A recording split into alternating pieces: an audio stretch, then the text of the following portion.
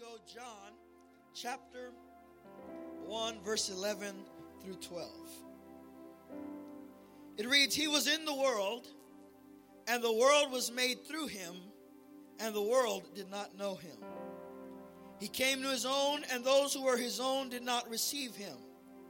But as many as received him, to them he gave the right to become children of God, even to those who believe in his name, who were born not of blood, nor of the will of the flesh, nor of the will of man, but of God."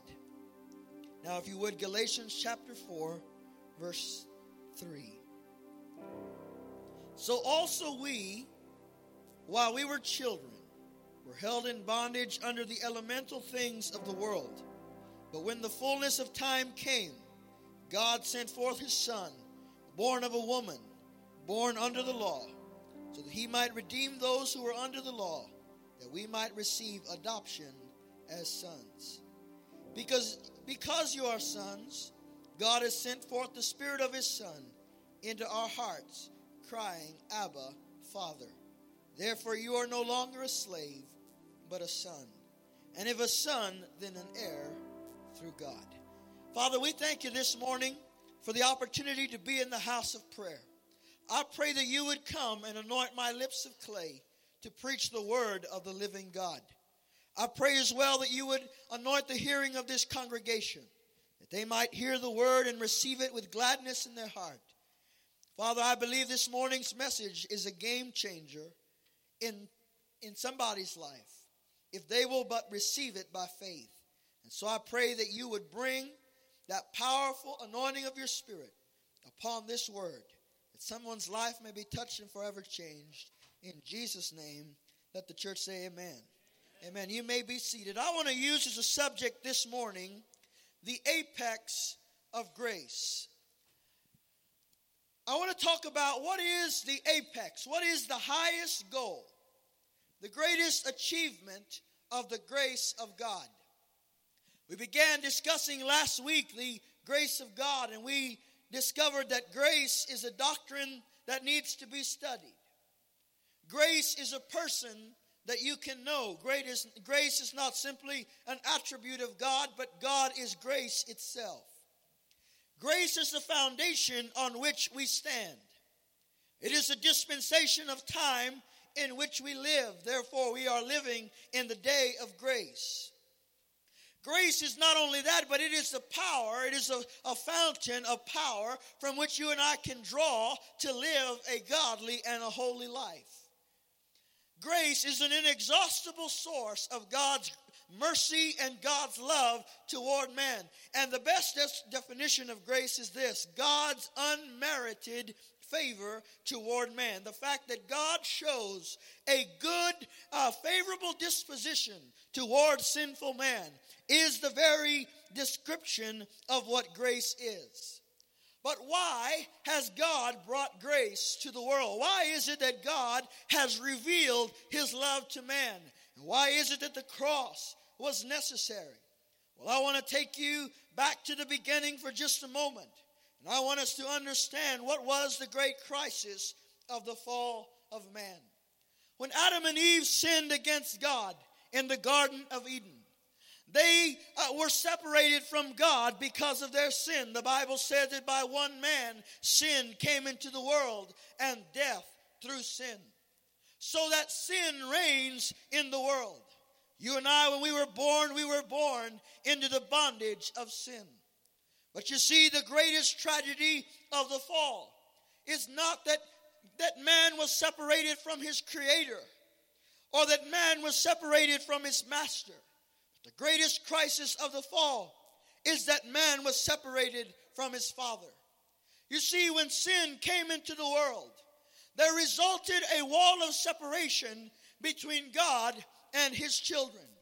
A wall of separation between the Father and those that he loved. I want you to know, friend, that this is the greatest tragedy of the fall of man. When Adam and Eve sinned against God, and the whole human race with them, there was born in man a gaping hole in his soul.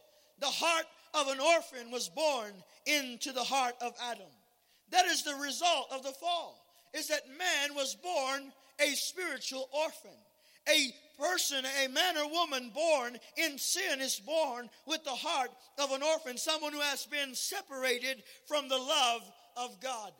I remember one time in London, my family, my parents and I on a trip to Israel. We were traveling through London by subway train, and if you knew my parents, they were not as outgoing as I am in terms of travel. So we got on the subway platform, and when the doors opened, there was such a press of people that my mom stepped on the train and no one else managed to get on. And the doors of the train closed, and she was in London by herself. And I'll tell you what, when I saw the look on her face as that train moved away, I thought, oh, I'm never going to see my mama again. I thought for sure that we had lost her. And I managed before that train took off to shout the name of the gate or the name of the station where we were going to get off. And somebody on the train helped her find that place, and we got reconnected. But I remember the look in her face, the terror in her eyes, as she realized that she was in London, England, and she was alone in the world. And friends, I want you to think about that. The moment that Adam and Eve sinned against God, there was erected a wall of separation between the father and his children.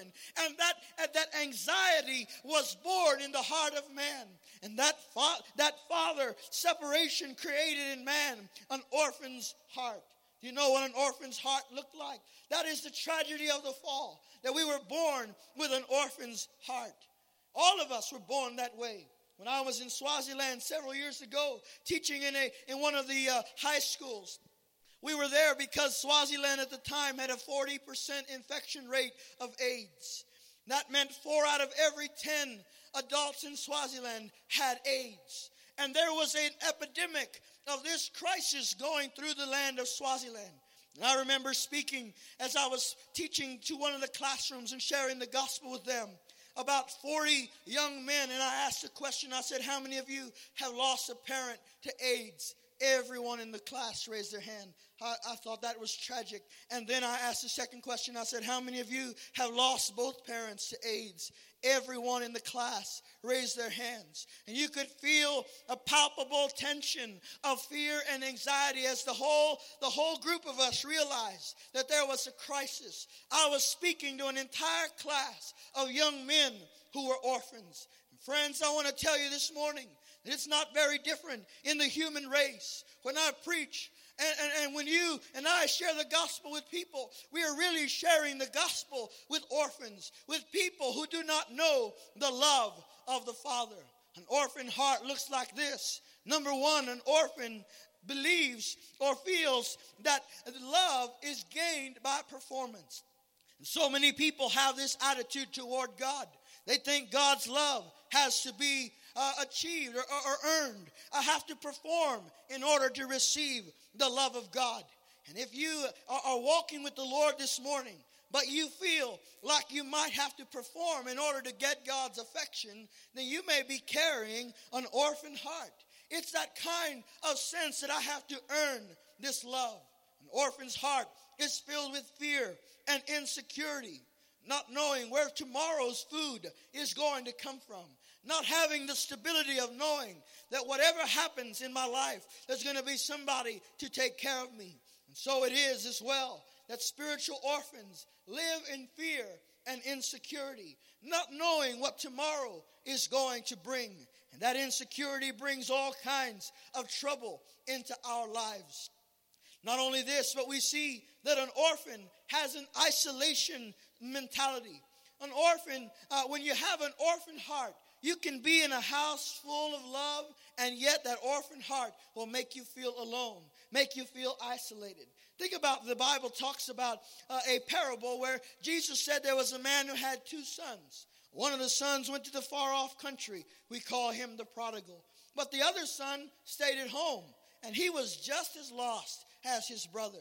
You know, he stayed at home, and the scripture says that after the brother came home and they had a big party, the older brother sat on the outside of the house moping and saying, woe is me. And he said to his father, Dad, all the years I have done what you told me to do. I have performed like a Class A son. That's really what he was saying. I have lived up to all of your expectations, and yet you never threw a party for me. You never gave me so much as a lamb to go and have a feast with my friends. And the father said to him, son, all that I have is yours. But you see, he had an orphan heart. He could not see the fact that everything his father possessed belonged to him. He felt alone and isolated, even in the father's house. I believe I'm speaking to some orphans this morning who have known God the Father, but you have not known the benefit of being his son because you have been bearing an orphan heart. And I'll tell you this, friend, the greatest producer of orphan hearts is religion. When you get involved with religion and ritual and performance, there is no result other than having an orphan heart.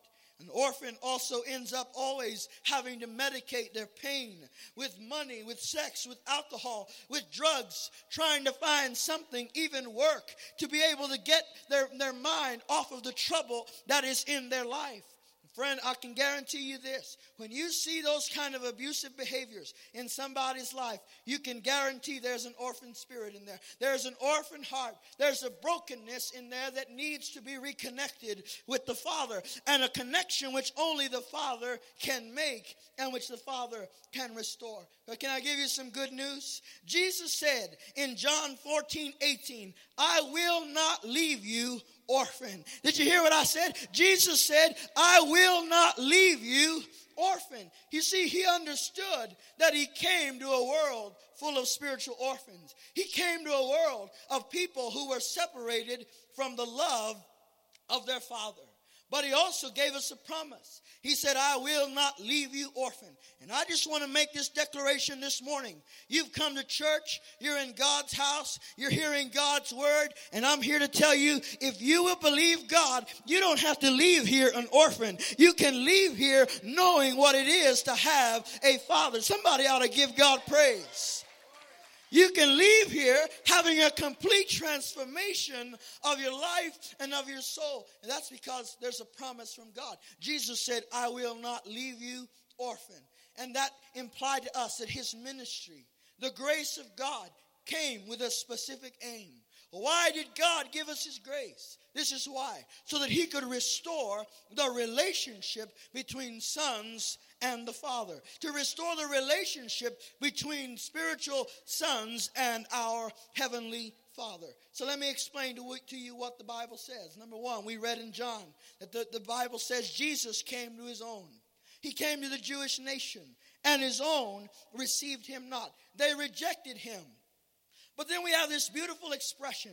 It says, he came to his own, and his own received him not. But as many as received him. How many of you have received him?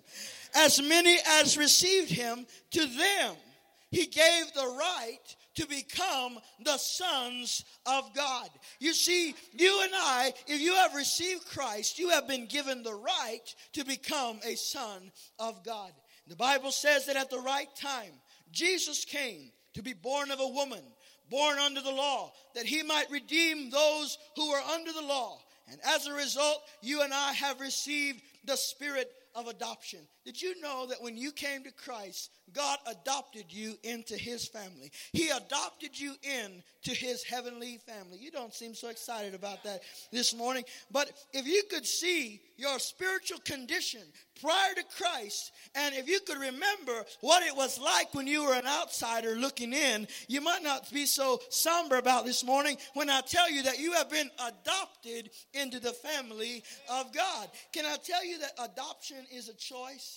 Some of you are parents, and I have to tell you, parents, you didn't get to choose your kids, did you? You got what you got, and that's all there is to it. But when a couple adopts a child, they choose that child. They get to select and say, I want to adopt this child. Do you know that God the Father adopted you and me? He adopted you. He chose you. Jesus said, you didn't choose me. I chose you. And I chose you that you would bear much fruit. Somebody ought to give God praise. You have been chosen by God. Can I tell you this? He chose you even though he knew you. He chose me even though he knew me. Can I tell you, he knew us and yet he chose us. He saw us warts and all and he said, I want that one. I choose that one. He selected you. He chose you. And the Bible says that he pulled you out like a branding iron out of the fire. You were already destined for destruction. I was already destined for destruction. But he reached in and grabbed us and rescued us. And he chose us. He chose me knowing my faults and my failures. Sometimes when you're walking in this Christian walk, you make a mistake. You fall short and you think, oh man, God's not going to forgive me this time. I think God's going to say, you know what, Isaac, let's go our separate ways. We have done this thing long enough. It's just not working out. But you know what? He knew that I was going to do that before he chose me, and he chose me anyway. He knew that I would fall and fall short, and yet he chose. Am I talking to anybody in here? I forgot, this is the saintly crowd. But I was preaching earlier, and that crowd understood that we were a nobody, but he chose us. We were sinners, but he chose us. We were lost, but he chose us. We were broken, but he chose us. He chose me. Hallelujah. We are the object of God's choice. We have been adopted, brought into the family. Now we have a father. We have a father. That means that we have his authority over our life. God the Father is our spiritual authority. He has the rule over our life. Jesus put it like this. He said, I don't say anything unless I hear my Father say it. And I don't do anything unless I see my Father do it. He was under the authority of the Father. This is why there's so much insecurity in the heart of an orphan. When there is no authority, there is insecurity. It has been proven by studies that children crave discipline. Now, not my kids, Pastor, but I assure you this, that when a child receives discipline, they receive security. They know there are boundaries. They know there are protections. They know that there is a line beyond which they cannot cross because there is an authority in their life. God the Father is our authority. Our security comes from walking under him, from knowing him and walking under his authority. But not only that, when we receive a father, we also receive his affection. We receive the love of a father. I'm talking to people this morning, maybe you've never known the love of a father. Maybe you never knew what it was like to have your father put his hand on you gently and tell you, I'm proud of you, I love you. Maybe you don't know what it's like to be embraced by your father. But can I tell you, friend, that there is a Father who is greater and transcends all earthly fathers. That God the Father loves you. He loves you with an everlasting love. He loves you with a divine affection, which the Bible says he so loved the world that he gave his only begotten Son. Behold, how great the love of the Father is. We talked about the dimensions of this love last week. A love so wide that it encompasses everyone, so high that it reaches the heart of God, so low that it can reach you in your deepest pit and your darkest distress. That love of God is the surest thing you and I can enjoy. And when you walk in this spirit of adoption, you will know the love of the Father. There's absolute security in that love. It's a love that cannot be earned and does not have to be earned. No amount of religious activity can earn the love of the Father. It has been freely given. The Bible says, I have loved them out of pure grace. I have loved them freely. That's God's expression to us. Not only this, but having a Father means we have fellowship. We have communion with God. We're able to hang out with our Father.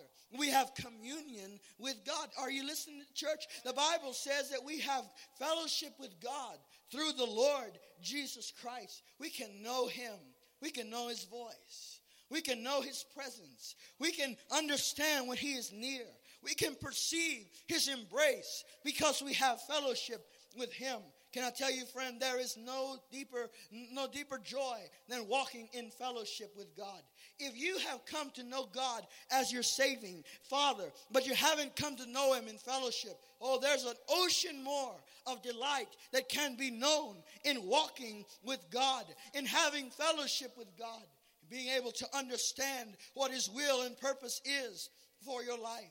And so we are told that we have been given the spirit of adoption. We have received a Father. For that reason, Jesus said, when you pray, pray like this.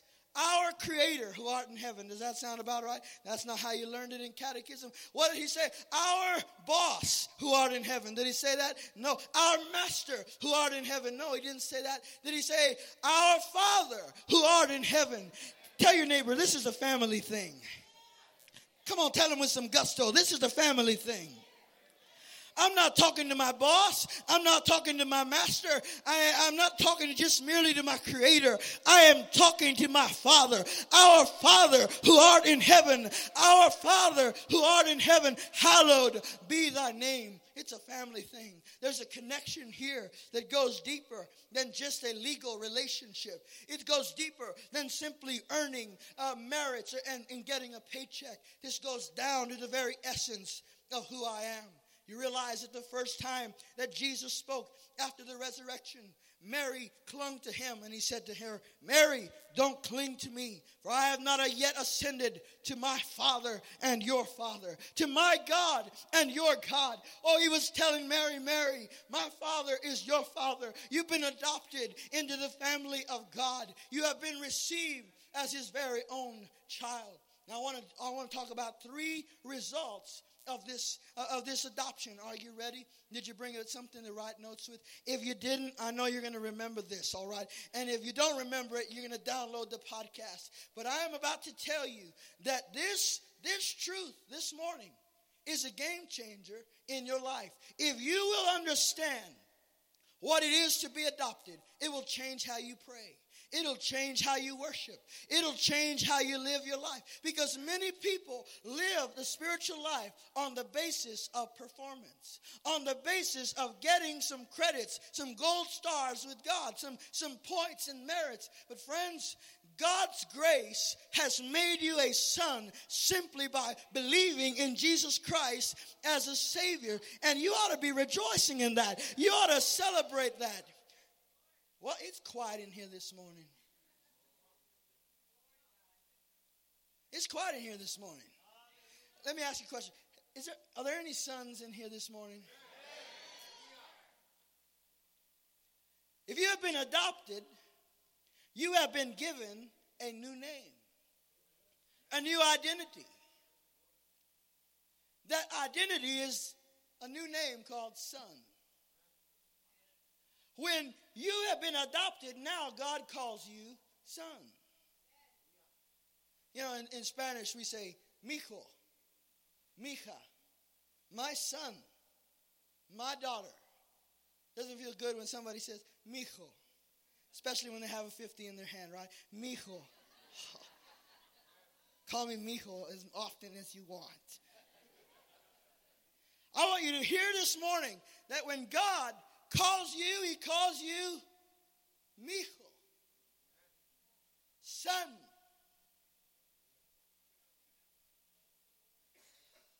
You got to learn to hear God's voice. Some of you hear Him say, hey, you. You hear anger and wrath, but that's not the voice of God. When God calls us, He says, son. He has given us a new identity. Galatians says in verse 6, because you are sons. You say, Pastor, why aren't you using the word daughter? Because God doesn't have any daughters.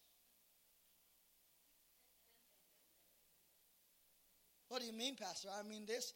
In the Old Testament, daughters received no inheritance. Only sons had legal rights to inheritance. Therefore, when Jesus came, and Paul writes about this in Galatians, he says there is neither male nor female.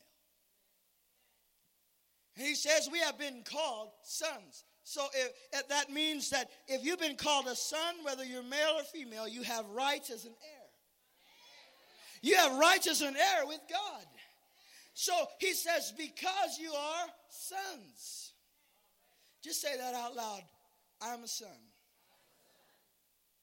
Doesn't that feel good? That means I belong to somebody. I am his son. You are his son. Because you are sons. Listen, friend, if you receive Christ as your Savior, have you done that? You are a child of God at that moment. The moment you received Jesus as your Savior, you became a son of God. At that moment. The Bible doesn't say when you get to heaven, you'll be a son. It doesn't say when you achieve certain status, you'll be a son. It doesn't say if you get your 20-year badge for serving the Lord, you'll get to be called a son. No, the moment you believe, you are given the identity of a son. You are given the title of son. You are no longer a slave, but a son. No longer an outsider, but a son. No longer a stranger, but a son. No longer an orphan, but a son. And sons have rights. That's why blind Bartimaeus, when he heard that Jesus was coming by, you remember blind Bartimaeus? He had been blind and he was on the side of the road begging, and he heard that Jesus was coming by. And he said, this is my chance. This is my moment. And notice the title that he chose to call out to Jesus. He said, Jesus, Son of David. Bartimaeus understood that if he is God's son, then he's got some rights. If he's God's son, then he's got to have some power. If he's God's son, then he's got to be able to do something for me. Come on, somebody. I'm talking about you. You are a child of the living God. You have a title, a name, son. That's my identity. I love it when God calls me servant. It's wonderful when God says, well done, good and faithful servant. But there's more than that, isn't there? I really love it when he says, mijo, son. It's a family thing. Tell your neighbor, this is a family thing. When I pray, I'm talking to my daddy. And he's talking to his son.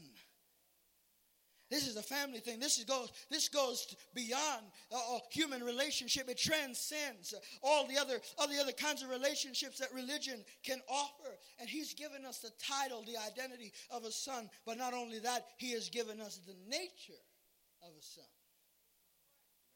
Now, when you adopt somebody, you adopt a child, you take that child home, there is no way, biologically, to impart your DNA to that child. You can do all you want, and it's going to take some time. That child will begin to grow and learn your behaviors, but you cannot impart your nature to that child. But God's not limited by that. So that when you and I were adopted into the family of God, when we were adopted into the family of God, God imparted to us the nature of his son.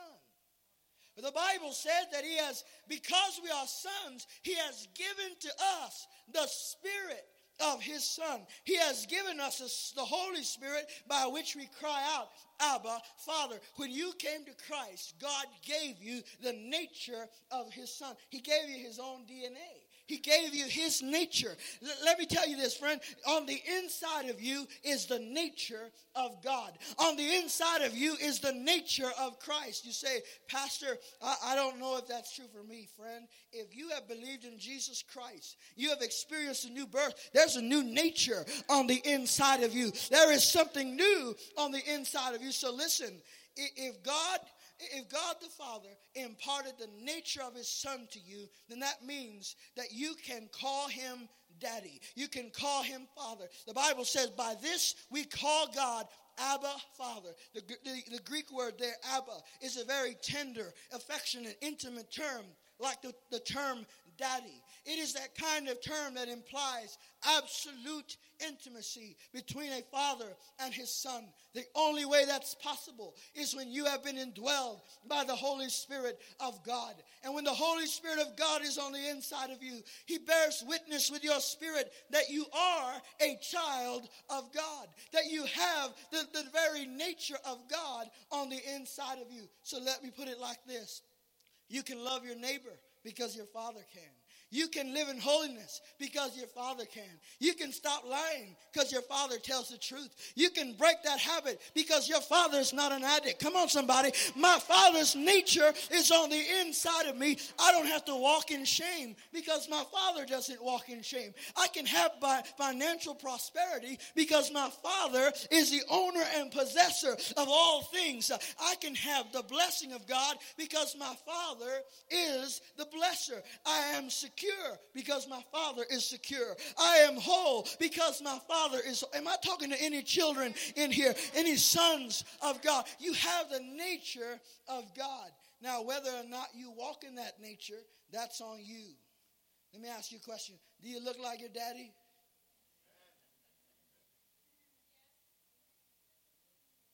Do you reflect the nature of God? You ought to. And if you don't, you ought to ask why not. See, when you and I look at ourselves in the mirror, remember we talked about the mirror last week, you look at yourself in the Word of God and that reflects back to you. Am I looking like my father? I can look like my father because his nature is dwelling on the inside of me by the Holy Spirit. So I have received the name. Anybody received the name? Anybody receive the nature of God? Well, then we received one more thing, and we received an inheritance. For the Bible says, since we are sons, then we are heirs. You have received an inheritance.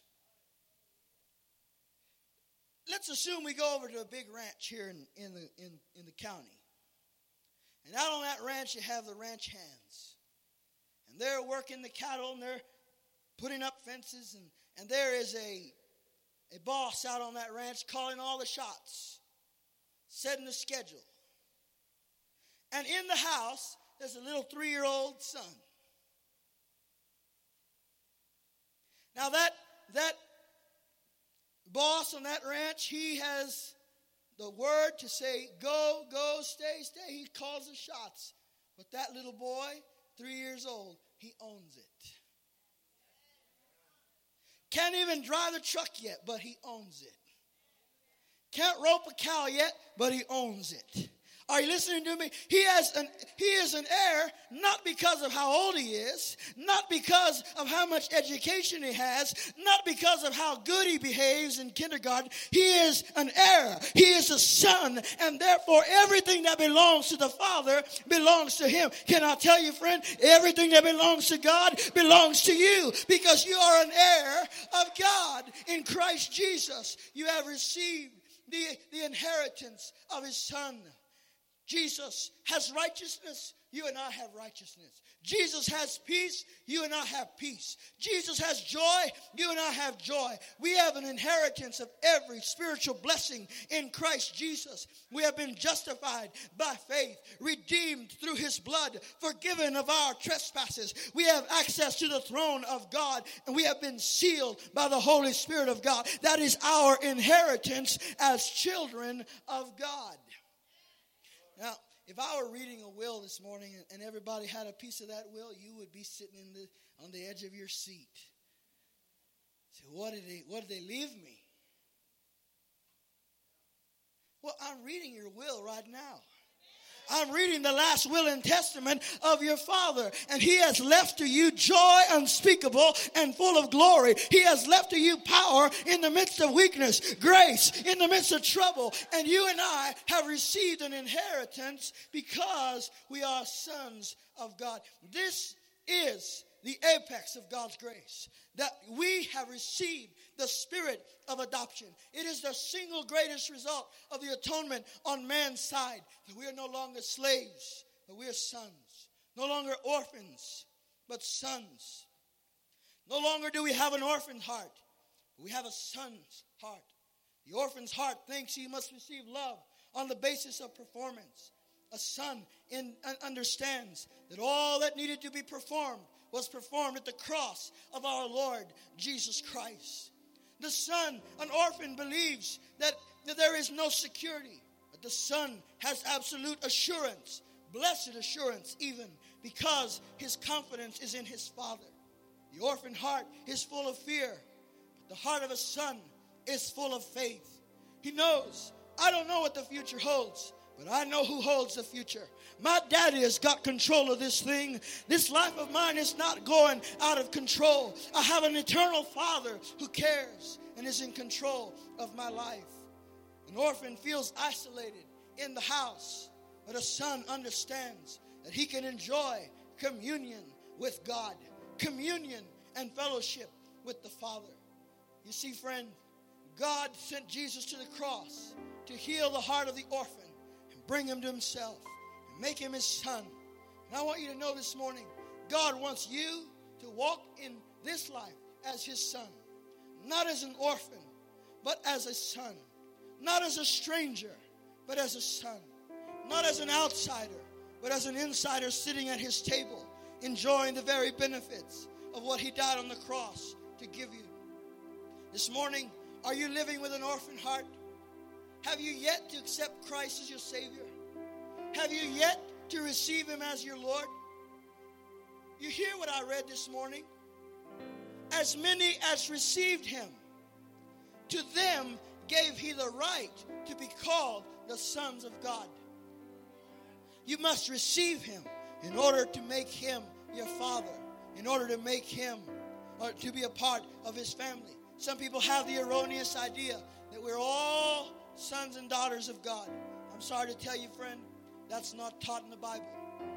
God's children have come to him through faith in his son, Jesus Christ. And if you're not in Christ and you're outside, and all that is needed to come in is to put your faith and trust in Jesus Christ as your Savior, to confess your sin to him. He will take that heart of stone and give you a heart of flesh. He'll take that orphan heart and give you the heart of a son. I want to ask you a question. Do you resemble the Father? Are there areas in your life that you need to bring under the authority of the Father this morning? Maybe you've been walking with God for a long time, but you have been walking with an orphan heart, trying to gain God's approval through performance. I'm here today to tell you, the joy is not in performing. The joy is in knowing him. That all that needed to be performed was done for you at the cross. If there's areas of your life where you don't resemble the Father, I want you to come and lay them down at the foot of the cross this morning. And walk out of here with an assurance that Jesus has done all that was needed to make you right with the Father. And that he is at work in your life so that he can bring that 3-year-old boy into fullness and maturity as a son and child of God. Are you a stranger to God's love this morning? I want to tell you, you can know the love of God if you'll just open up your heart to him. He'll flood your life with joy and with love, and he'll give you a fresh start. Some of you desperately need a fresh start this morning. You need a game changer in your life. Can I tell you, grace is the game changer. Grace is the fresh start. Grace is the new beginning. And that grace is found in Jesus Christ. It's found in God's Son, who can make you part of the family. Nothing would bring joy to our heart more than to invite you in to the family of God. I want to ask you one more question, and this question to the church as well. Not only do you resemble the heart of the Father, but do you love what the Father loves? Do you love the Father's house? Do you love the Father's children? That's a tough one sometimes, isn't it?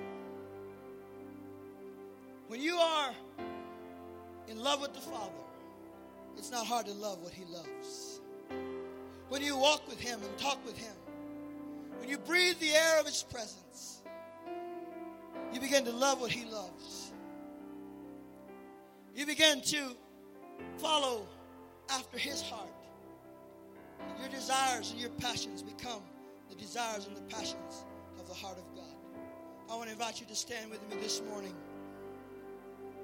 I want to make 2 invitations. The first is to you, friend, who don't know Christ. Congregation, would you just bow your head in prayer, please?